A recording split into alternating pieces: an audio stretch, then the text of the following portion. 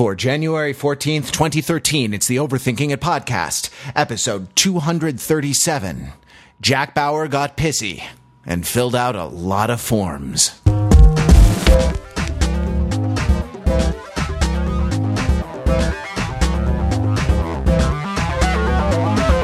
Welcome to the Overthinking It podcast, where we subject the popular culture to a level of scrutiny it probably doesn't deserve. It is 1,830 hours here in Los Angeles, California. I'm Matt Rather, here to talk about Zero Dark 30 and other topics with the panel. But before we do, January the 26th, 2013 is a very special date because something very special is happening on that date, which is very special. So here to talk about it, Mark Lee. All right.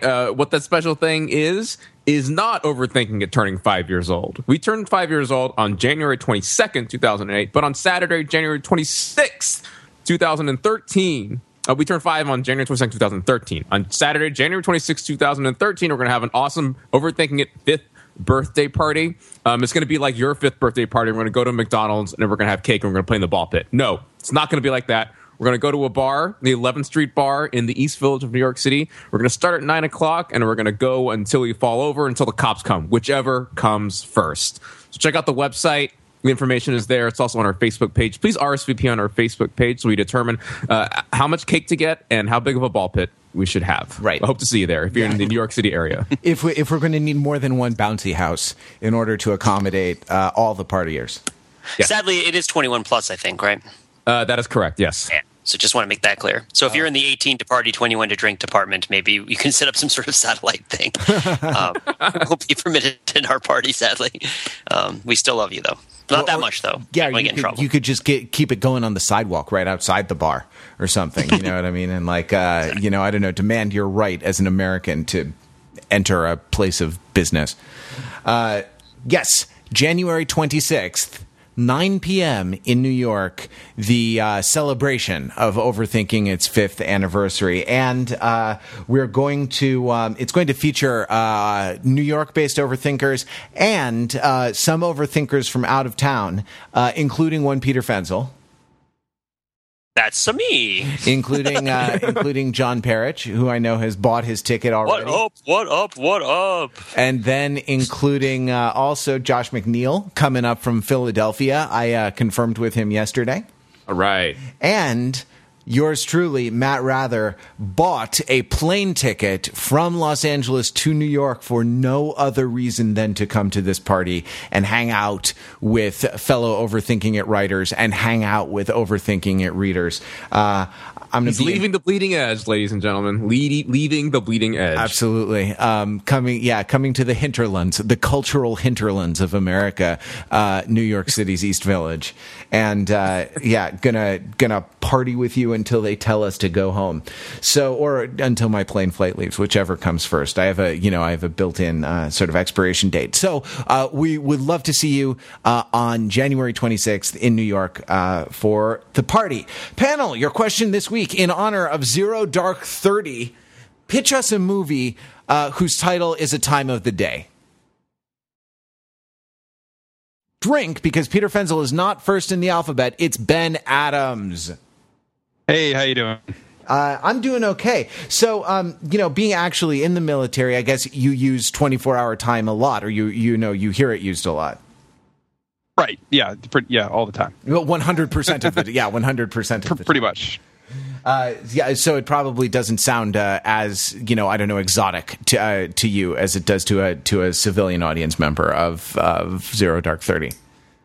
Right. Yeah, Zero Dark 30 is just it is used pretty frequently in the military to refer just to a generic time early in the morning. Right. Because it's anything 06:30, 05:30, 04:30. It's all Zero Dark 30. It's still dark out. So. Half past sunrise or something, or an hour before sunrise or something, right? Or whatever. Well, cool. What's your movie? So my movie is another obscure piece of military trivia, or not trivia, but jargon, I guess, that I could bring to the public here, and because I need to rehabilitate my community. I am a surface warfare officer portrayed at last in Hollywood in the movie Battleship. Which Fine film. Did not really represent us as well as, say the aviators got in Top Gun or the submariners got in Crimson Tide. So my movie is going to be called The Rev Watch. That's REV Watch, which is the from 2 a.m. to 7 a.m. in the morning. I don't know what it's going to be, but it's going to be a movie about surface ships that's not Battleship. Excellent. And something like it encounters, some sort of obstacle or, enemy thing, right? During like aliens, perhaps? No, not aliens. No. What if they have radar jamming and you need to get the USS Missouri? No, we'll change it. You have to raise the Bismarck in order to fight off the aliens. It'll be called Dreadnought. And it won't be anything like Battleship, not even a little bit. Not even one bit. Yeah. Those are the dulcet tones of Pete Frenzel. Pete, what is your movie? My movie is called Sandman 100, and it refers to the military time at which Sandman Sims would prepare for shows at Showtime at the Apollo, which, of course, aired for a very long time after Saturday Night Live. And it's about, I think, just sort of I guess they probably don't film Showtime at the Apollo live, the way that they film Saturday Night Live live. I mean, they don't do it anymore in general, right? They don't do that show as far as I know. But they did for a long time. And so I would like to see what Sandman Sims is doing in his actual life. He's the clown who has the cane, who pulls off the terrible axe, works with Kiki Shepard, and an array of hosts, including Steve Harvey and Monique, and other assorted excellent human beings for that wonderful show that ran for such a long time. But yeah, I want to see what is it like for him to prepare mentally for seeing himself come out and shame people. Are there people who are going to try to prevent the show from being aired, right? Because they're going to get shamed for doing terrible tap dancing, and then they're threatening Sandman, and he has to kind of, be running down the street while on his communicator with Kiki Shepard, trying to coordinate some sort of counterstrike. I really want to know what the seedy underbelly of Showtime at the Apollo is, and how it is a military operation. Right. Or does he have, does he have just a sort of existential crisis looking in the mirror, and as the grains of Sandman in the hourglass. Right, so are the days of our life. Who am I? What if I want to praise somebody? Can I do that? Right, quintessential Showtime at the Apollo crisis. Right, it's who is John Proctor? Nobody knows. Are you doing that monologue from the Crucible here? No one in the audience gets it. Mark Lee. Mine's going to be off-peak hour. That, of course, referring to the critical cutover for commuter rails that are not during the peak rush hour times, where, for most people, it's just a way to take advantage of cheaper tickets to get in and out of the city. Not have to pay full fare. But for a particular intelligence operative, it's the way to access certain train stations at the right periods of time so that he can meet informants and assassinate terrorists. It's really exciting stuff, I tell you what. Also, he's late getting home to his wife, and he has trouble at home because of his I thought you were going to go off-peak hour on your cell phone, that you're running away from the secret agent, but you got to wait until your cell phone bill rolls into off-peak hours so you can afford the minutes. Because otherwise, it's just even better. It's just out of control. I thought it was about somebody who goes to the gym at 8:30, and it's trying to get a lower grade membership just to pay less because it's off-peak. Why can't these all be the same movie?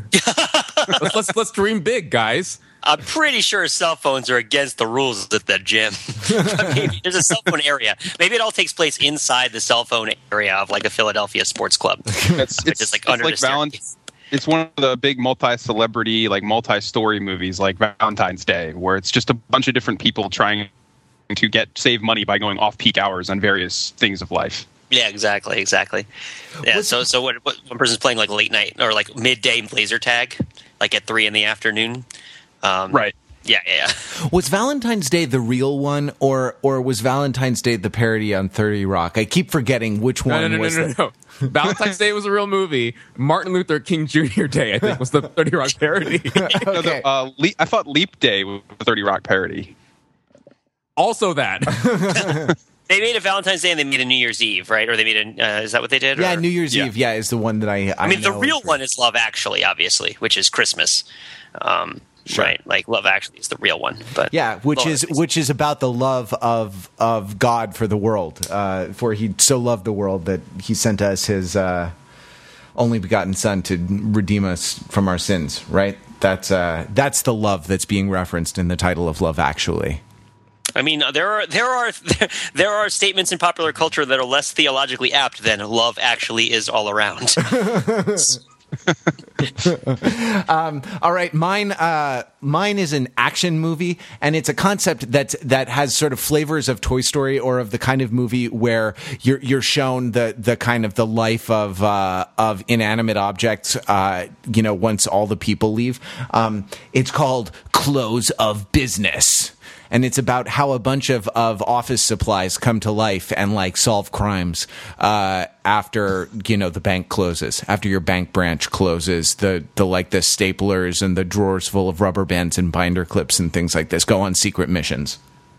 Oh, is there a scene for the forlorn, forgotten typewriter to come in and save the day with esoteric knowledge? Yeah, it's kind of like the Expendables, right? It's where the it's sort of, they're old, but they're still good. They still have that sort of brute force.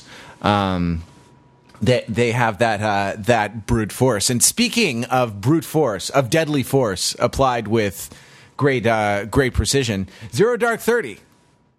I see what you did there. Good segue. Yeah, Zero Dark 30. I mean, there's a lot of different ways we can look at this movie. I know, Ben, you also saw it, right? Yes. Yeah. So we have, and you, Matt and Mark, you have not seen it, right? So we will play the part of the Socratic interlocutors and ask questions. Yeah, okay, fair enough. Do you have a question you want to start out with so that we can wind up and take this on?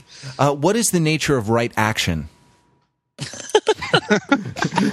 Can we just have the Credo or the Mino? I forget which one that was. Republic as a podcast?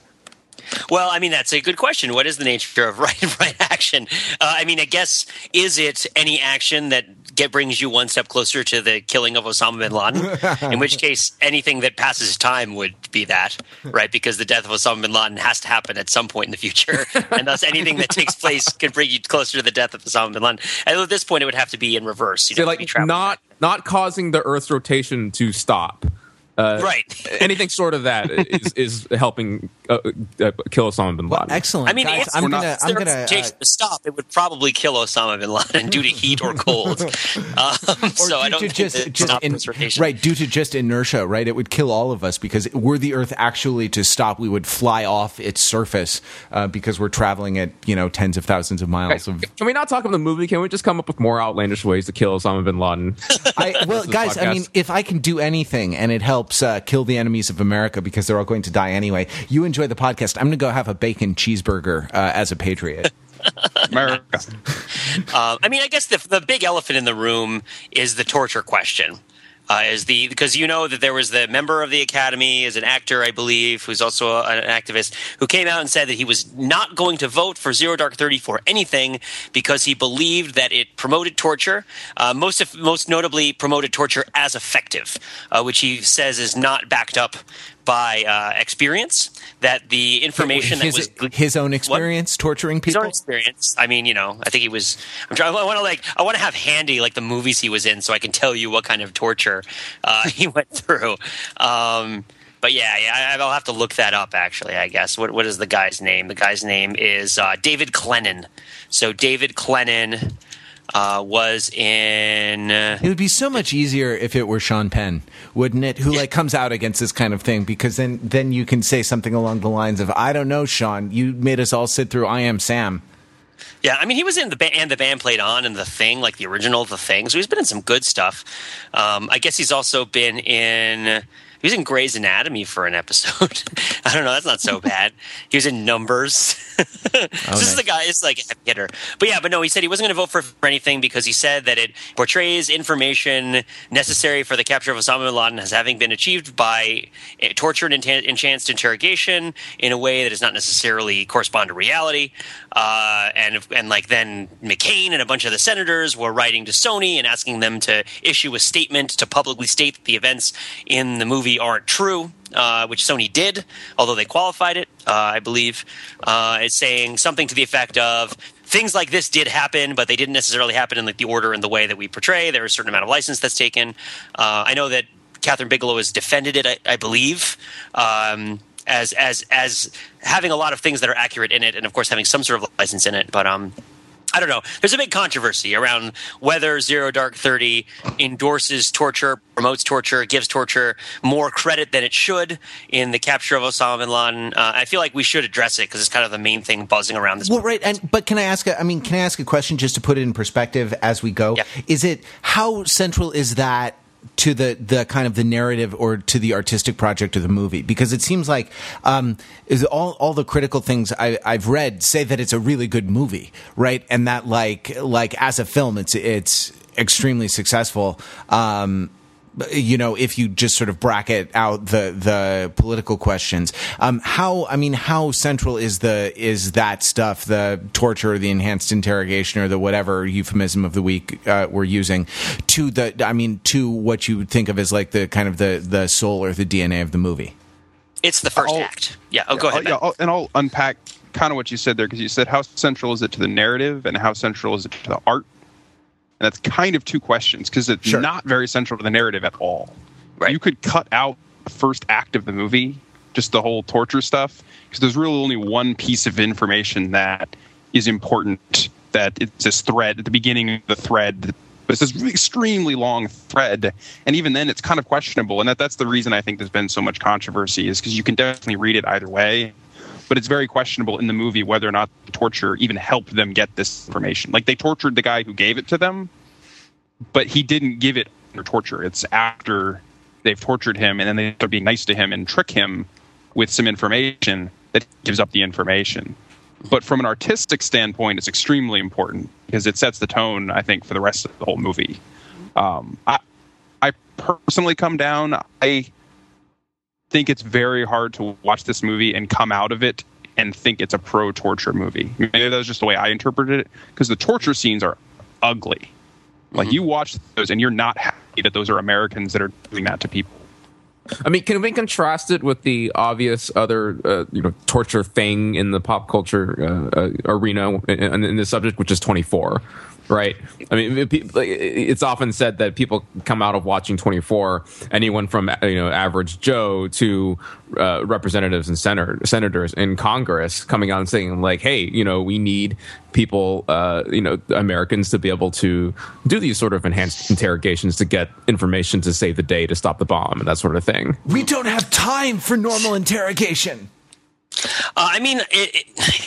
There's two answers to that question. I think Ben did a really good job of separating them. The first answer is it's a lot less effective, because in 24 he tortures the guy for clearly less than a day, right? Because that would be the entire season if he tortured the guy for an entire day. Whereas in Zero Dark 30 they torture the guy for weeks. Right, and then get like maybe a piece of information out of it after the fact. Whereas in 24, he tortures him for like 25 minutes and gets a bunch of really critical information. So in that sense, it gives torture less credibility. But in the secondary sense, where you kind of wonder what the emotional effect is on people of watching these scenes, and whether people kind of walk out of it like sort of charged up and angry and kind of like feeling like this is normal, right? It's sort of like it sort of goes around to the video game sort of argument around violence, right? Which is like, do violent video games make people more violent? Not because they necessarily think that what the video game players do is admirable, but because they're in that place and they're kind of experiencing it and they get desensitized to it. And there's something about it that kind of gets into their psyche. Right? In that sense, like Zero Dark 30 is probably more about getting torture kind of rooted in your brain than 24 is, because the torture scenes are so much more brutal. Right, like I'm not quite as ready to absolve the movie as Ben is, but I mean I agree with his general assessment. But I really feel like the sort of lascivious way that the torture is drawn out, like I didn't feel as much of a grimace at it. I felt like it was more kind of exploitative and kind of like tantalizing in the way that it was being put forth than like necessarily avertive. Maybe that's my own psyche being like, this is weird that this is so lurid. right? That this thing is happening. Well, let me ask this, because I have not seen the movie. My guess at the justification and the positioning of the use of torture in this movie, in the story that they're trying to tell, is that the movie is trying to use this as an example, as a way of saying that, hey, our country has done a lot of things which should make you uncomfortable and queasy in order to achieve this national security objective. We're not saying it's right. We're not saying it's wrong. We're saying is that what we should just be aware of it and have a conversation about it. And, that's not what the movie. I mean, Ben, you go ahead. You go ahead. I think that is definitely part of the. I think Catherine Bigelow said this, is that Shealy's claims that they're trying to make it relatively neutral. I think the reason it's drawn so much criticism is because of what immediately before the torture, literally over the title card, is about 30 seconds of a 911 call from 9/11. And it really jars you into the moment. And then the next thing you see is the dude getting tortured in a Connex box. Mm-hmm. And so I think people are seeing that as the logical outcome of the other. Yeah. See, well, I mean, forgive me if I'm oversimplifying things here, but if we're debating here if 9/11 caused the United States to do more torture, I mean, that's a pretty obvious answer to that, right? Which is yes. No, not necessarily. Not necessarily. There's not a causal relationship there. I mean, the people who advocate for it's not like Dick Cheney decided he was going to advocate for torture after 9/11, right? Like, it's not like any of that stuff was. It didn't change all his mentality because of it. You know, I mean, I don't want to get into this. I don't want to get too much deep politically into it, but it's the stuff is happening. You know, the stuff with the Iraq War. I mean, the Iraq War does come up a couple times in the movie where people point out that a lot of the things that have been said and been said to have been true by people involved with the CIA and national intelligence have been spurious and have been for other reasons or have been, you know, not so great. So I'm not willing to accept it's a foregone conclusion that 9/11 made people torture more. I think it provided political ammunition to people who wanted to torture more anyway, right? And that these are people who were already okay with it. Right, like, but I don't know. That's a difficult question to ask. I was getting at something much more simpler, which is that saying that, like, you know, before 9/11, there was a certain, you know, threat environment, national security mood, and it's the sense of danger, and afterwards, that sense of danger increased palpably. And you know, when you've got, you know, a bigger thing out there you're trying to get after, that's just going to cause more general types of, let's call it, national security intelligence gathering activity, and along with that is going to increase the occurrences of things like torture. Yeah, but the feeling of national danger was huge for most of the Cold War, and we still didn't torture people. You know, like, the feeling of national safety was relatively brief. I mean, we remember it because it was our adolescence, but I mean, I still am old enough to remember what it was like to be afraid that they were going to drop the bomb at any minute, and we still wouldn't have tortured people then, or at least we wouldn't have talked about it, right? We wouldn't have been okay with it. People wouldn't have defended it in the news. Right, so I don't think it's fair to say that it's a causal relationship between people feeling less safe and people being more willing to torture. I think there's a much more complex ideological thing that's happening. But let's get back to the movie. And I think Mark, you said something interesting that I think is worth. It pivots to it. What to me is an interesting point in the movie, where the one point where they talk about the Iraq War is where they're giving their probability assessments to. He's not named in the movie, but it's obviously Leon Panetta. Who's going to pass on the recommendation to the White House, and the various CIA analysts are giving their probability assessments to Panetta, and they're doing it in terms of basically either more, like, comparing it to the recommendation of WMD when Iraq, which of course were wrong.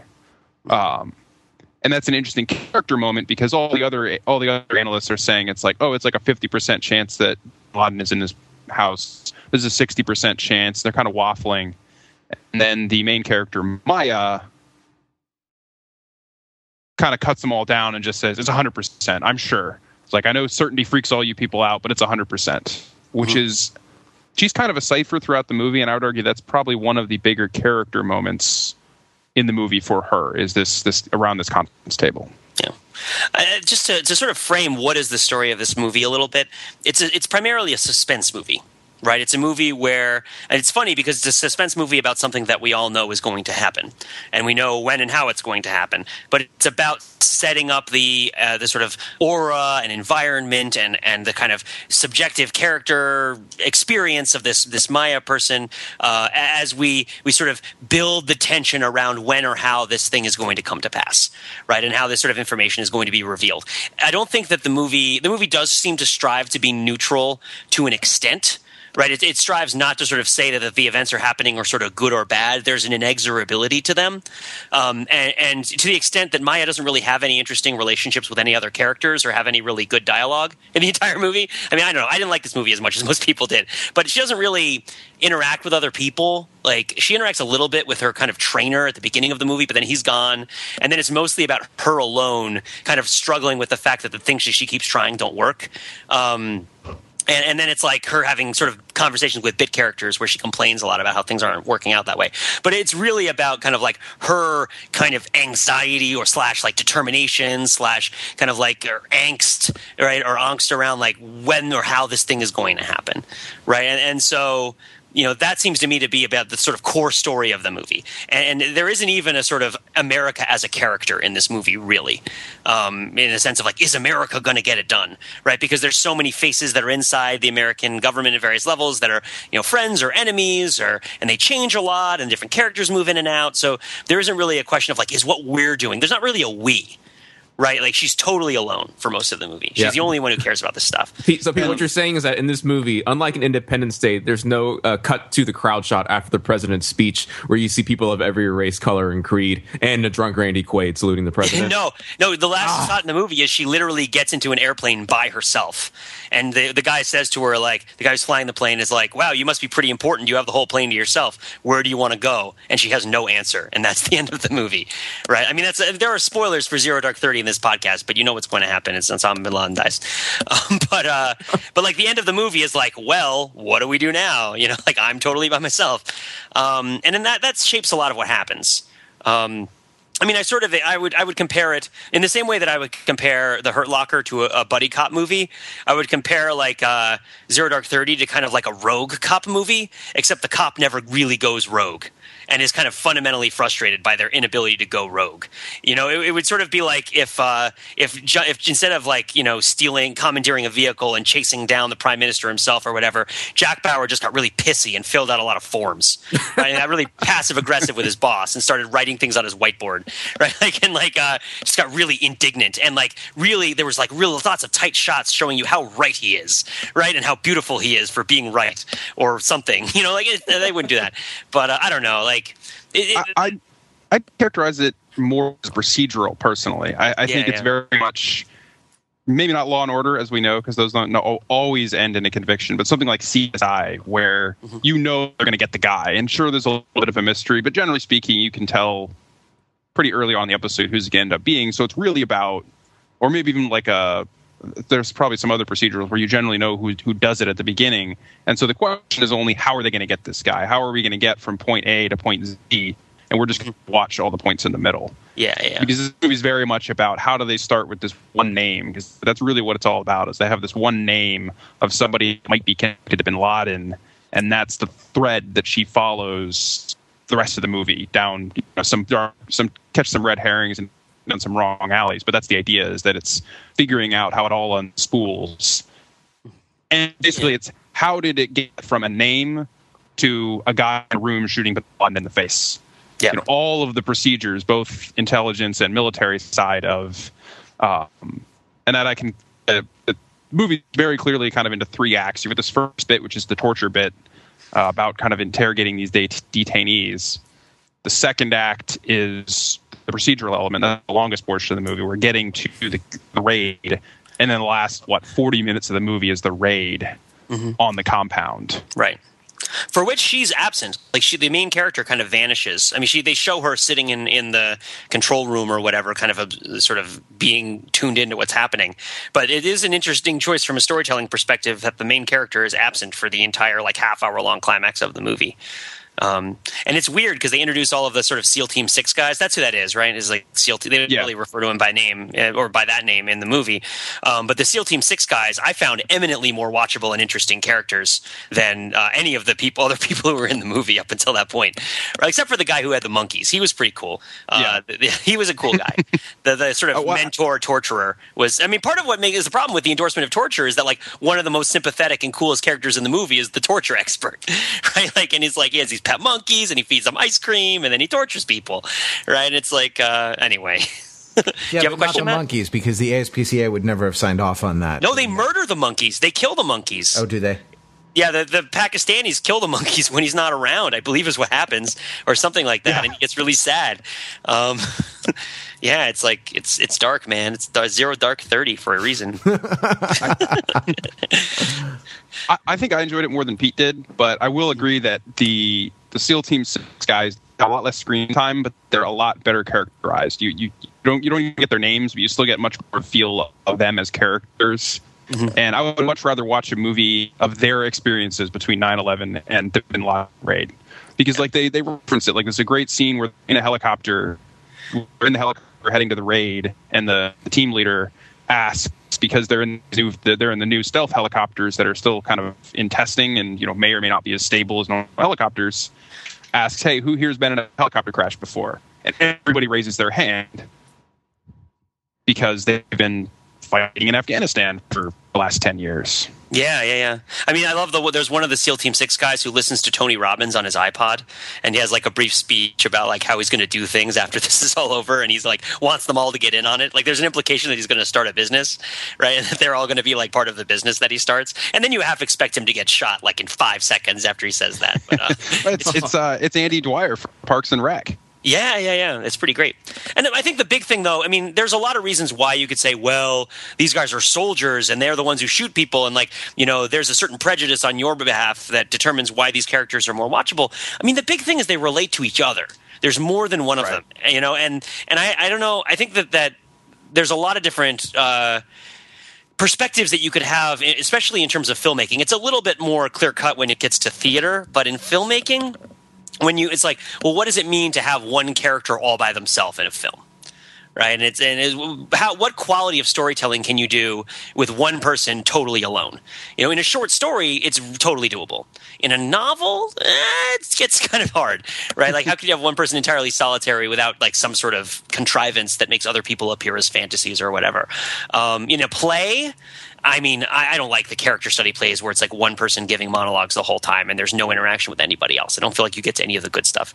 And in a movie, I mean, there are some movies where it's just like one person wandering alone in the wilderness, but there's a reason why those movies don't tend to be very popular, right? Like they tend to be artsy.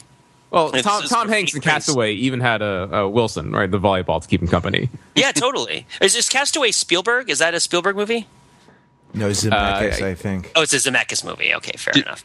Would this movie be better if Maya had a Wilson? If she had some imaginary friend she could talk to during the movie? Honestly, I think it did. I think it would be. I think. In this kind of like an interesting text, I think for comparison that I have seen is Homeland, right, where the Claire Danes character as a CIA field agent, right? Like develops this very sort of almost intimate relationship with the person that she's tracking, and not just because she shtups him. I mean, in advance of the shtupping, right? Like because she's really like trying to think as he would think, or trying to like get in his head, and there's this kind of like connection, or this sort of sixth sense that's developed. Is there any sense that there is like is there any sense that this woman who's the protagonist of the movie, the intelligence analyst is, and it's who's the actress? It's Jessica Chastain, right? Yeah. Yep. That Jessica Chastain like has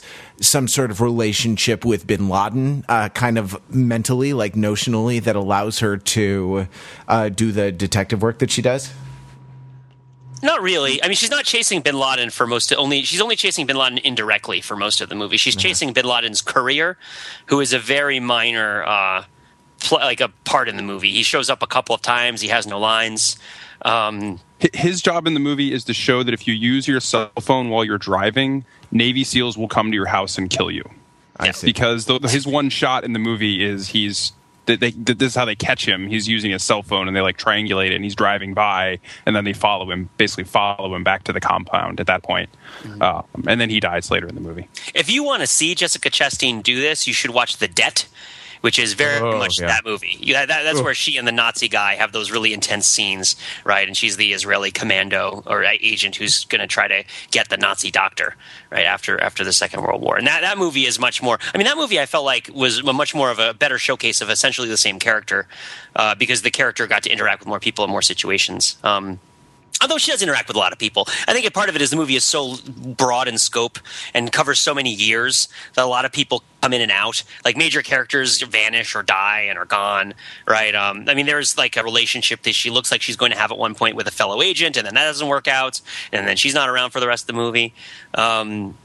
Actually, that fellow agent, I wanted to talk briefly about that, because that's actually, I think, has received some criticism because the fellow agent, like, spoilers alert again for she dies. She gets in the attack in 2010, I believe.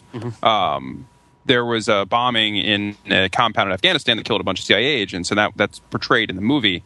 But in the movie, I would argue she's portrayed kind of amateurish. Yeah, she's like super giddy about this agent coming and makes a pretty rookie mistake as far as how they allow this bomber to get past security. And it's been criticized because that's not really what happened in real life. In real life, this agent had been trusted and had met a bunch of times before, and it's unfortunate because it's a real person. There's a real life person that's being portrayed as kind of an idiot. And unfortunately, she's gone now, so that's being criticized as kind of a dishonor to her memory, and of course she's not around to defend herself. Yeah, the CIA has defended on her behalf, like issued a statement saying that the way that it's not portrayed is both incorrect and disrespectful. She's portrayed as catty, right? She the other woman shows up and she's like has a rivalry with her and doesn't like when she's successful, and so she tries to sort of move too fast to try to make up ground and get the big score, and it turns out that she gets everybody killed, and it's like, and I mean, the movie has a really complex relationship with the truth in the sense that, it goes to a lot of trouble to reconstruct certain events as accurately as possible. The raid on the Bin Laden compound is a very detailed and even down to the minute, I think, by accounts, attempts to be an accurate portrayal of what happened, given, of course, the prejudices associated with filming it from given people's perspectives. It's not filmed from the perspective of the children who were in the compound. It's filmed from the perspective of the SEAL team as they go in. The specific bombings that happens are real life events that actually happened.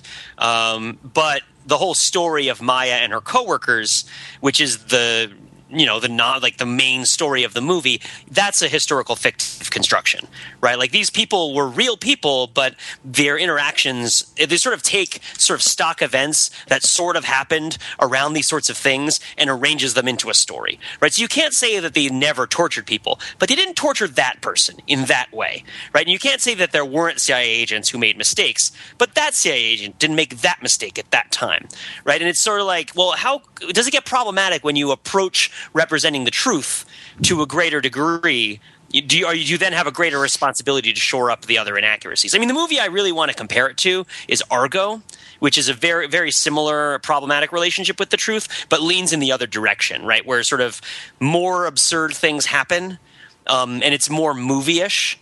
And I feel like the sort of the things that real people do in that movie that don't correspond to what they really did, I'm not going to come out of Argo thinking that those things really happened necessarily. I mean, I'm not, because I'm very skeptical. But if I didn't know that in Zero Dark 30 that this particular CIA agent didn't get all those people killed, I might not know coming out of the movie.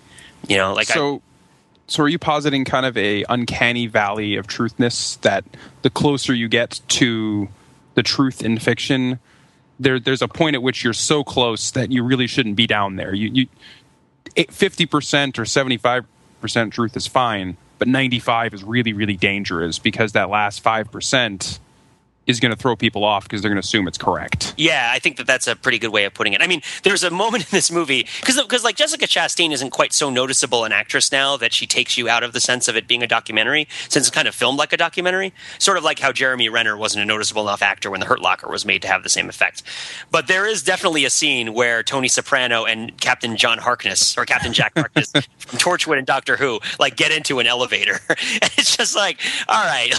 Like I laughed out loud when they showed Captain Jack Harkness. He's like, there's like 2 lines in the movie, right? But it's like, oh, it's this guy that is this bisexual immortal space traveler, and he's in this movie. And like, there's a couple of other people who just jump out as like, that person's an actor. Like Stannis Baratheon is in it, and the Francis guy from Mad Men is in it for like one scene. But most of the actors are not recognizable, so it kind of like, it's like, oh, that's right, we're watching a Hollywood movie, and we should be remembered that this is not real. But the movie kind of pretends toward reality at so many other points, right? That it's kind of hard to bridge that. It's you're totally right about the 95%. I feel that way, at least. I'm not saying that you're 100% always definitively right just because I feel that way, but that's how I feel about it. That's how I feel about it too. That the 5% is really problematic, because that's where propaganda lives, right? Is like you convince people that what you're saying is true, and then you fill in the gaps and you say it's license, right? And like that's kind of a sketchy place to be. But yeah, Zero Dark 30, man. Whereas Argo is more on the Affleck side of the divide, right? Where it's like, I'm the only thing between you and a gun to your head. Like, there aren't really lines like that in this movie, where it's like tense, like tense staring contest between the dad from Malcolm in the Middle and the people around him in his office. I just want to point out that just recently and around this award season time, we've been talking a lot about these movies that have these interesting relationships with history and historical facts or historical eras, right? I mean, just looking at the list of Best Picture nominees for this year, we talked about Argo. Last week we talked about, or you guys talked about, Django Unchained. I guess Les Mis, too, if you want to talk about historical fiction. Lincoln... and Zero Dark 30, right? And if you look at last year's Academy Awards, I mean, like, for that weight of history, similar weight in history coming along, I think like War Horse might be the only one that's at a similar level. I mean, so I'm not quite sure what happened, like what water, what was in the water in Hollywood these days that has, caused so much of this historical fiction to percolate. But, it's a definite trend this year compared to last year. Mm-hmm. I mean, you could say it's the election. The election makes people feel political. Of course, that's also kind of the dog that didn't bark in this movie. If you remember, when this movie was announced, it was originally going to be released like the week before Election Day, and there was a big outcry that this was going to be some love letter to Obama about him killing bin Laden. And Obama, it's not that. It does not appear. If anything, it portrays him negatively as being dithering on the decision to make the attack, but he doesn't appear in the movie at all. He's, I think, only referenced, not even by name. It's just POTUS. No, he's in one scene. There's one scene where they watch a video of him. Oh, that's right. And what he's doing is he's denouncing torture, right? And he's saying that America does not torture. We need to make sure we don't do this in order to regain America's moral standing. And the characters who are watching it, they don't like sigh. Like they come just short of being like, ugh, right? Like, oh man, this guy. But they don't do that. Like they're watching, and you can tell that they know that things are changing. And it's referenced a couple times, like we don't have the detainee program anymore. Like the political focus on Gitmo and on Abu Ghraib has ruined our ability to interrogate these detainees. And that's a problem. But I mean, they don't come up to the point of saying like Obama hindered them, but they definitely don't say he helped them or that he had anything to do with it. Right, it's sort of like he's sort of part of the bureaucracy. If anything, the movie shows really how ineffective they were at getting bin Laden, right? Like, because it takes such a freaking long time to track him down, and there's so many unnecessary delays, right? It's a movie largely about bureaucracy and the ways that bureaucracy it slows down, and not just bureaucracy, but any sort of large institutional framework and any large institutional operation is going to move slowly.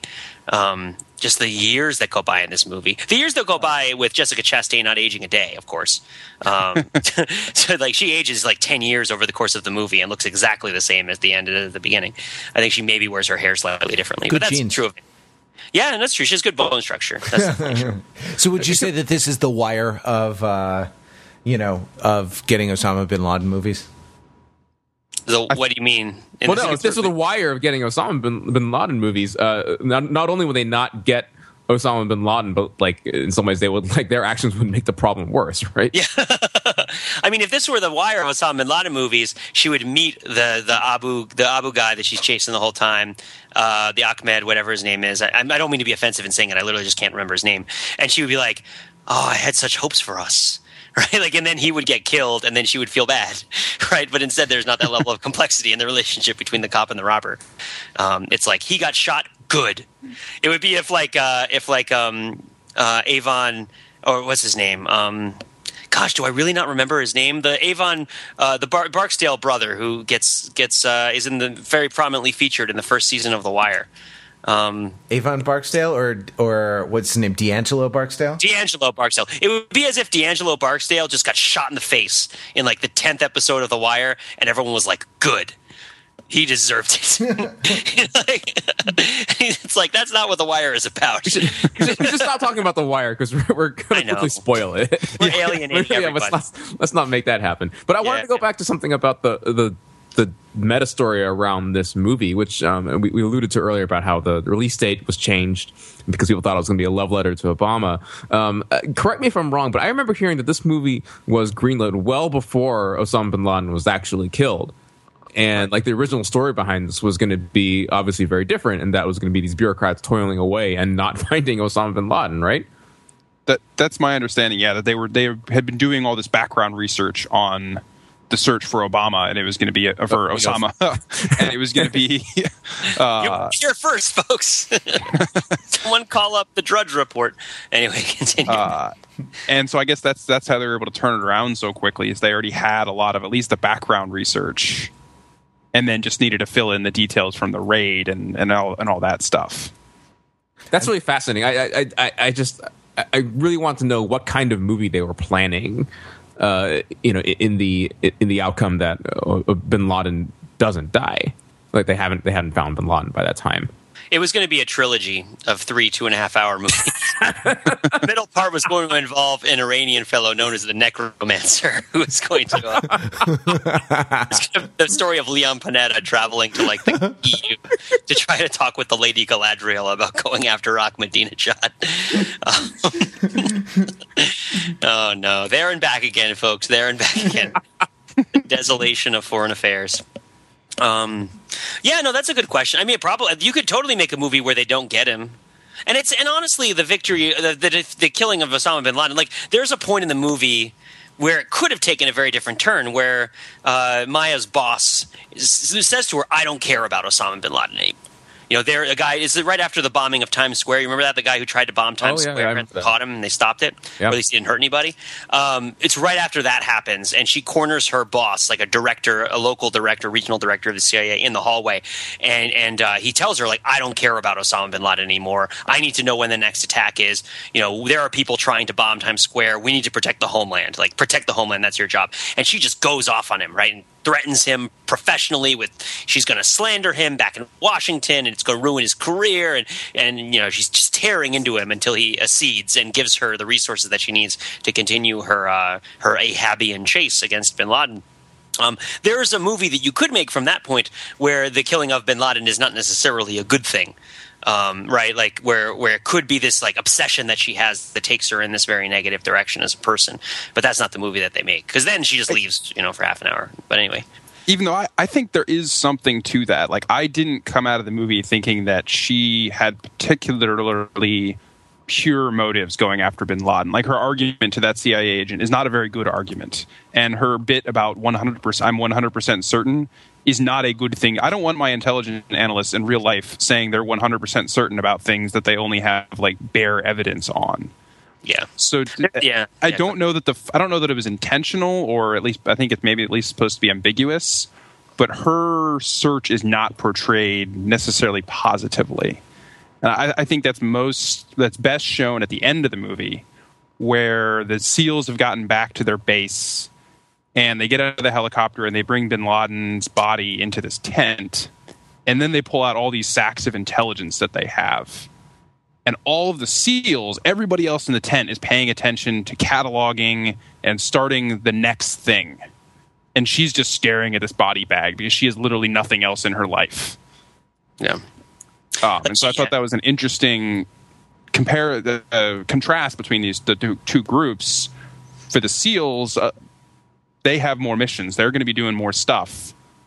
But for her, there's a bit where she's asked by Leon Panetta, what have you done at the CIA? And she says, nothing else. I've been here for 10 years and I've done nothing but bin Laden. Mm-hmm. And even then, like she says at one point that she believes she has a lot of survivor guilt from the colleague of hers that's killed in that, fabricated accident, or like that sort of that spun accident, right? Like that's in the movie. And she talks about at one point how she believes that she's been spared so that she can finish her job of killing bin Laden. And she talks to someone one point about how she talks to the French guy, right? The whatever he is, the guy who's part of her field team in Pakistan. Mm-hmm. And she says, my friends have been killed, right, in pursuit of this. Now, if you've seen the first half of the movie, that woman was not her friend, right? They were not friendly. They were rivals. They're friendly by the end there. I mean, they went out they had a glass of wine together once, but every other scene they have in the movie is about them hating each other. I guess they do IM, right? Like she's IMing with her, like with the telltale IM sounds, no less, right before she dies. But it's like with the AOL IM sounds. It wasn't the AOL IM interface, but it sounded like the AOL IM sounds. That's interesting. I mean, that's interesting. There's a whole probably film studies article in that. But sorry, I don't mean to interrupt. Well, and they're using text speak. Like them texting back, it's like, abbreviations, the letter U for you and what's up for what's up, things like that. Guys, that's CIA secret code right there.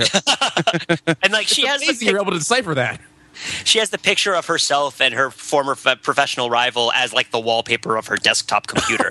So she kind of like manufactures this.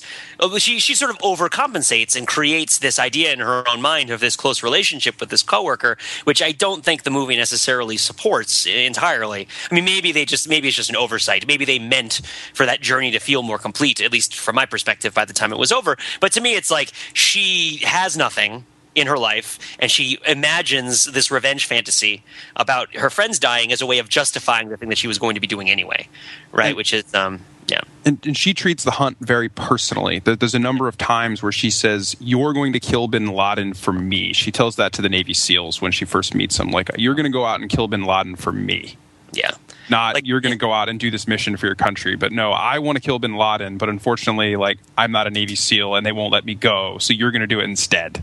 Yeah, there's a really interesting interrogation scene where she's the one who's doing the stuff that's illegal and you can't do in real life, which is just like getting a dude punched in the face a bunch of times with no clearance. And it's like, and she's standing behind the puncher, right? There's like the guy chained to the desk, and then there's a guy who's sitting in front of the guy chained to the desk, whose only job is to punch the guy in the face.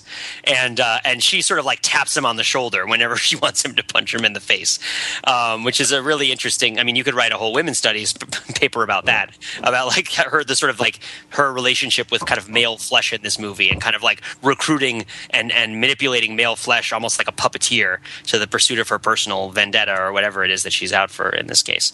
It's very interesting. And receiving a black sack of male flesh as her final reward. Yeah, exactly. Yeah. Totally. I mean, I don't think that's an accident. I mean, maybe it's an accident, but it's not. There's interpretive weight that can be drawn from it. So I'm really curious to know what was the depiction like at the towards the end of the movie, presumably, of the moment where the Navy SEALs actually find and kill Osama bin Laden. Like, do we get a good look at bin Laden? Like, does he have much screen time? Does he have an awesome outgoing one-liner? Like, damn you Yankees, damn you all to hell. And he goes out in a blaze of gunfire, or not so much? No. Do you want to feel? That was a great no. A lot was in the tone of that no. And there's no Bond one-liner when they shoot him either. They don't, I can't remember the what's the Mr. Freeze line? Yeah, I thought Christmas only came once a year. That's what they say. It's just a one time. No, it's presented very subdued. It's dark. They shoot at a body, and you can't even tell that it's bin Laden yet. They're pretty sure it's him because like where they are in the house, they're on the third level, and they knew he was up there. But it's not triumphant at all. It's just kind of happens, and There's then no they music cue. No, and it's only like it was really what I was looking at. it kind of like gradually dawns on both the SEALs and you that that's Bin Laden. And I don't think they really. I mean, when he's in the body bag at the end and Maya looks at him, I guess there's you get a little bit of look at his face, but it's presented very subdued and non-triumphal. There is a really interesting thing that they do, and I'm not sure whether this is what they're actually doing, but this was what I gleaned from it, and here we get into that problem with the 5% of what's true and what's not true in this movie, is that at one point, one of the Navy SEALs who's just shot Bin Laden in the face, and it's kind of creepy because they call him by name. They're like, Osama, and they're sitting in the staircase and they're calling him by name, and they're just waiting for someone to jump out, and as soon as they see a person walk towards them, they shoot him. Right, and that's how they get him. But the guy is standing over him, and he takes pictures of him with a camera. And the camera has you can't see the body on the ground. It's dark and it's out of focus. But the camera has a very bright, like, digital display screen.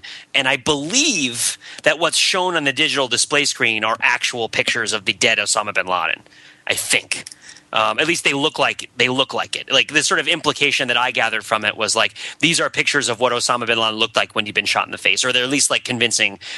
They're convincing counterfeits, or to that sort of thing. So it's like your look at Osama is not at the body. You look at the camera that's looking at the body, which is funny because you're looking through a camera at a camera that's looking at a body, right? Like one of the women in the room tries to lie to the Navy SEALs and tell them that it isn't Osama bin Laden. So one of the Navy SEALs goes to like a child and kind of like ingratiates the child with a glow stick and tries to get the child to identify Osama bin Laden. And you actually never see whether the child identifies Osama bin Laden or not, but it's kind of assumed that the child does.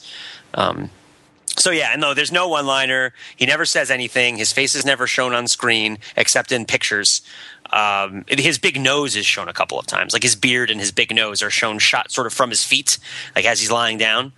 So that's kind of noticeable. But yeah, and he's skinny and tall, I guess. He's the right height. His beard is gray. But yeah, no, there's nothing. Like, they shoot him, and then one of the characters turns to him and is like, you realize what you just did, right? Or something to that effect. That part was interesting to me because that comes a little. It's when the rest of the SEALs are like gathering up the intelligence. They're ransacking this room for all the hard drives and such. And the Navy SEAL who shot him kind of comes in with like daze in his eyes. And is like realizing that he just shot bin Laden in the face, and it's kind of washing over him. And I found it interesting because this is pretty realistic. It's kind of true to life that after something, obviously nothing this substantial, but like after a big, important, something very stressful, his unit commander tells him, grab a sack. Like, just because you killed bin Laden doesn't mean that you're not still in this unit and still have a job to do. So you still need to do what the rest of us are doing. And it's not like he's not chastising him, but he's refocusing him. Yeah, basically moving on to the next thing. That this is not, nothing has changed that much just because we shot this guy. Mm-hmm. Yeah. Is that? And then, so it's is that the message of the film more largely? I mean, I know for this particular Navy SEAL, nothing has changed that much because there's another mission after this, or this mission even isn't done because you have to get everyone extracted or something. But like. Where does the film come down on the larger political question of like, are we safe now? Is it okay? Did we win? Right? Like, is there any sense of that throughout this movie? I mean, we're not in the movie. Like, you and I aren't in the movie. Oh, I thought it was 95% true, so that at least 3 of the 4 of us would be in the movie. Yeah. I think it's only referenced in passing once or twice whether Osama bin Laden's life or death has anything to do with whether people are actually at risk, right? Like, you know what I mean? Like, they say it. They say, like, he's masterminding things, he's connecting the dots. But it's, I mean, Ben, what was your take on that? I felt like it's not clear what the effect is on everyday people.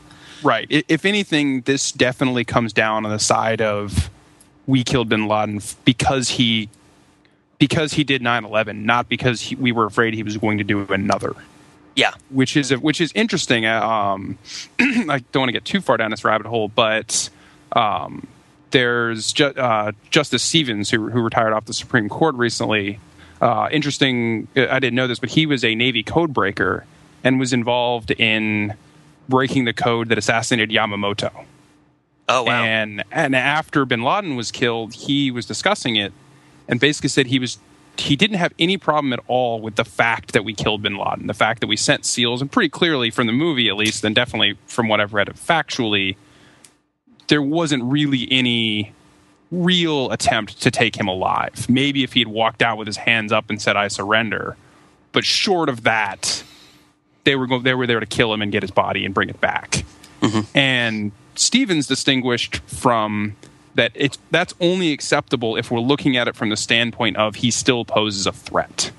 That the reason it was okay to kill Yamamoto in World War II wasn't because he planned Pearl Harbor, but because he was still in command of the Japanese forces, and by killing him, we would shorten the war. Right. And from I would argue, a legal, moral perspective, that's probably the only justification for killing bin Laden, is that he's still an active terrorist, and by killing him, you compromise the network. You can reduce Al-Qaeda's ability to attack us. This movie, though, takes a revenge point of view. That really the reason they're going after bin Laden throughout most of this movie is because of 9/11, because of all these other bombings, because he killed Maya's friend, et cetera, et cetera, et cetera. Yeah, it starts with the sound of people dying in the World Trade Center, and it ends with silence. Right. So that's kind of like, and the silence is the silence of the voices that aren't speaking anymore, that aren't demanding vengeance. And it's not like it shows the bombings that happened throughout the 2000s, the follow-on attacks. It doesn't show any real sign that bin Laden is behind those. It's kind of in the background, but it's not like it shows he's still doing this stuff, we need to get him. Yeah.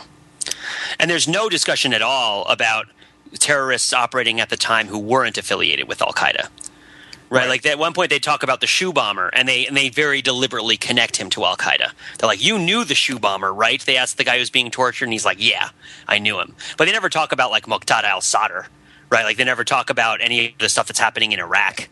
They never talk about anything other than the things that directly descend from like the 9/11 thing. There's a big speech where someone says, in 1999 or 1998 they attacked us by sea, and then in 2000 in 1998 they attacked us at land, 2000 they attacked us at sea, 2001 they attacked in the air, and that's like the big rallying cry to go get them, right? Right, and there's arguably an interesting narrative that you can talk about in Iraq, because one of the biggest strategic errors that Osama bin Laden made was sending a whole bunch of Al-Qaeda fighters to Iraq, right? Who caused a whole bunch of problems, but ultimately caused so many problems that they turned the people that were kind of in the middle away from them and towards the U.S. That the whole narrative of the surge and all that is basically the Iraqis deciding that they would rather that Al-Qaeda is worse than the U.S.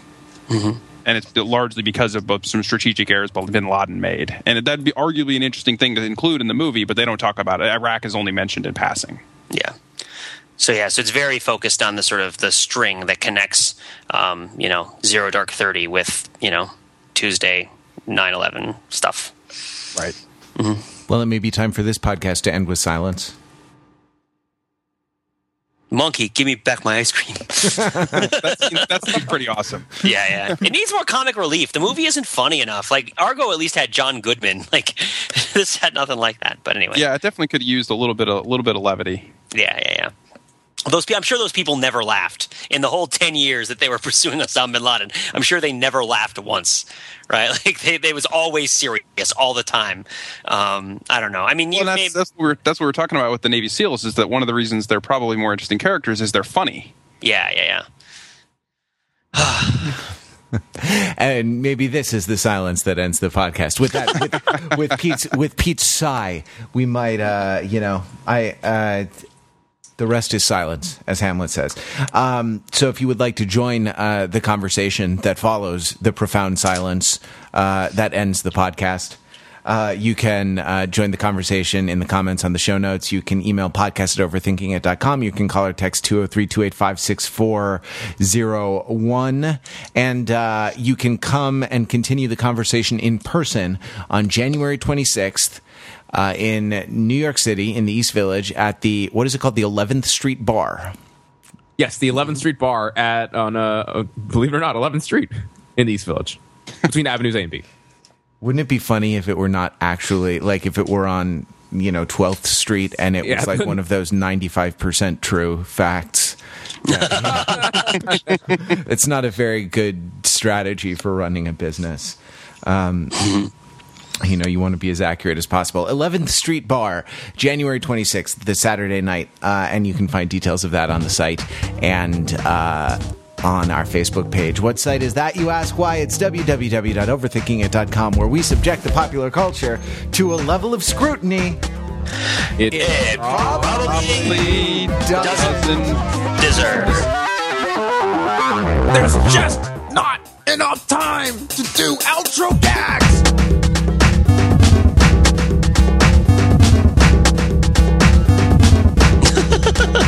Hugh Jackman just won the Golden Globe for Best Actor in a Movie, Musical, or Comedy, guys.